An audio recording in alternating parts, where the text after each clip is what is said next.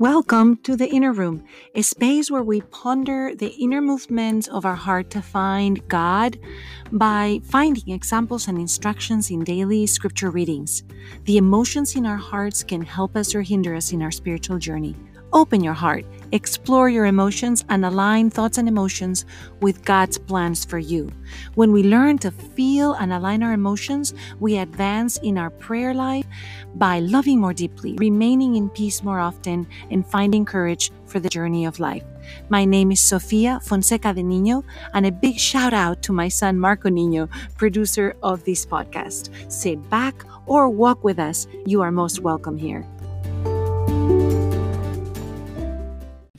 The first reading today, friends, shows us some very high intensity worshiping. We're in the book of Nehemiah in the third Sunday in Ordinary Time. And in the 8th chapter, we find a character named Ezra. He is named the priest. He's also named the scribe. And we find another character, Nehemiah, who is actually the title of the book for the reading that we have today. So let us place this reading historically so that we can understand what's happening. The Jews have returned to Jerusalem that had destroyed temple, right? It had a destroyed temple, and they have come from exile in Babylon. They've been allowed to return. And this is the role of each of them. Nehemiah is going to be in charge of helping the rebuilding of the walls and the rebuilding of the center of the life of the Jewish people. And Ezra, arriving a little bit later, is going to be the person that restores the actual worship. So today we find them before a law assemble with men, women, and children that were old enough to understand. And they stand in an open place. They don't have a place to worship inside. That is before the water gates. And he's reading from this book. And if you pay attention, it says from daybreak. So they've all gotten up early. They're already assembled. And they read from the moment the sun rises to noon, to the middle of the day. And they're all listening attentively to the book of the law. What a difference, friends, from the time that they had left in captivity, where they had grown lax on their ways of worship, when they had basically started worshiping to the Baals. Friends, let us pay attention for ourselves. Are we attentive to take care of the worship that is available for us? Because if we are not doing so with our pastors, our priests, our temples, our own worship, it can be taken away. And we saw it during the pandemic. Did you ever imagine that our churches and temples would be closed, that we wouldn't be able to come in assembly for worship? I remember the many months when all we got to do was pray in the house. We couldn't gather.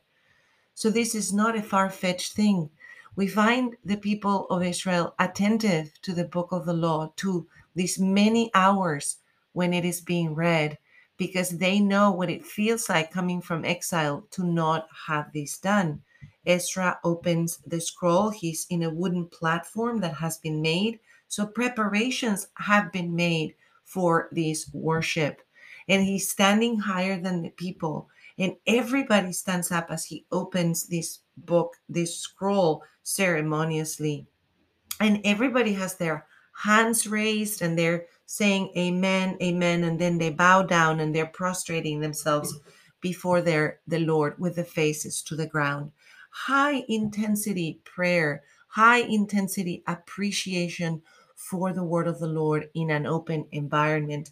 And Ezra is reading and interpreting what is being read and instructing the people, telling them, do not be sad, do not weep. Now let us celebrate. We are back, basically. Let's go eat rich foods and drinks.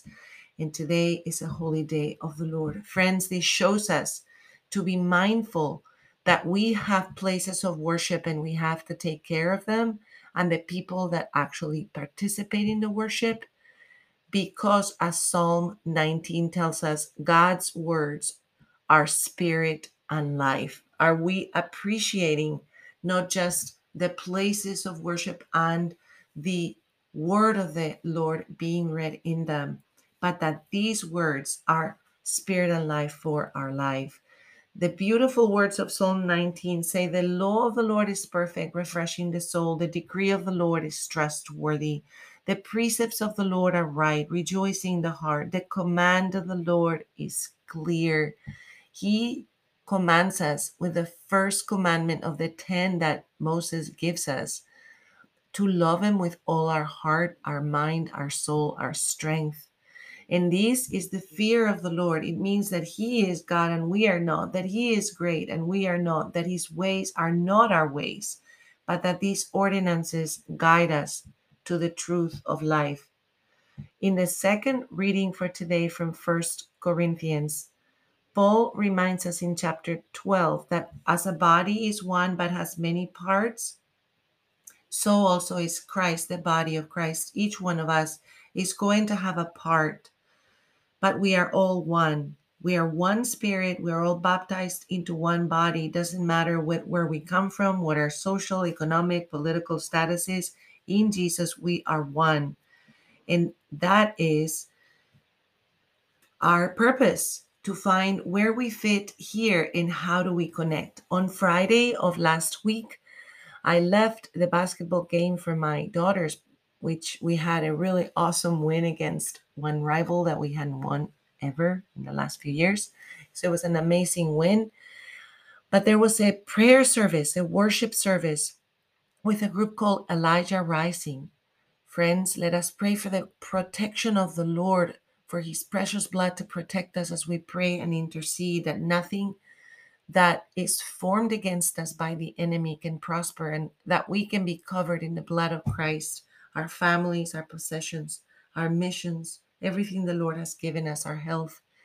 Because we were praying and worshiping at this place with a lot of people to pray over several individuals who were going to go out on the streets to pray for and intercede for people that might be in sexual slavery.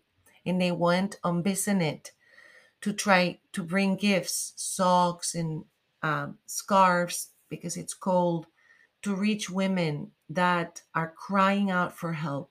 So today, as we see this high worship in the book of Nehemiah, as we see that the law of the Lord is in his words alive, in that spirit is alive, in that we are part of the body of Christ, as Paul tells us, in that we have a mission and we're praying to find that mission. Let us pray for the parts of the world that not only do not know Christ, but that they're crying out because they're being oppressed. This reading tells us that we are all part of the body and we all need to take care of finding our part and helping those that might be in a place of hardship. That some of the people in the church are going to be apostles, some are going to be prophets, some are going to be teachers, some will do mighty deeds, some will do healings and assistance and administration and varieties of tongues. So friends, today we're invited to find our place. We're invited to take part on spreading the kingdom. And on Friday, as we were raising our hands and praying in worship with a group of Christians from all denominations and in several languages, we are asking for God's intercession for a part of the body of Christ that either is in danger or a part of the world that doesn't know Christ and needs to be part of his body. The reading for the gospel today is from the first chapter of Luke. And he begins by describing his purpose. Many have undertaken to compile a narrative of the events that have been fulfilled among us. We know that Luke has a job. He is a doctor, but he also has taken a job within the body of Christ. He is interviewing the eyewitnesses of the accounts of what has happened. And we know that he interviewed Our Lady, Mary, the mother of Jesus, because he brings so many details of his narrative. So he says, I too have decided, and those are going to be the words that I inspire you today to take notice of. Friends, have you decided where are you going to take part? Because Luke says, he's writing a letter to Theophilus saying, I'm going to put all the events in order because Jesus is in the power of the Spirit, returns to Galilee and starts his work. And then he comes up to Nazareth where he had grown up.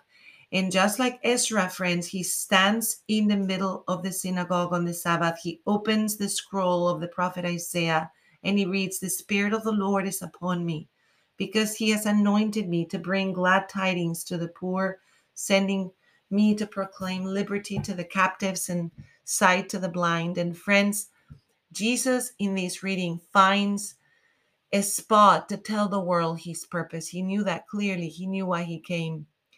We were praying on Friday with our hands up at Elijah Rising to bring liberty to the captives. We have found a way to pray with others. My mission is part of spreading the kingdom of God as well. So let us go to the throne today and ask our Heavenly Father to help us find our mission, to bring glad tidings to the poor and liberty to the captives. Father, give us courage, give us faith, give us strength, that we may worship as Jesus instructs us with a full heart, knowing that you are the Lord and that you are seeking the hearts of those that do not know you. In the name of Jesus, amen.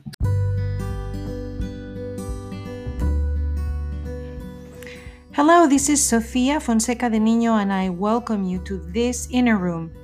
You can find us on Facebook, Twitter, and Instagram under the Inner Room, Emotions in the Bible, and we would love to hear your questions, your ideas, or your comments.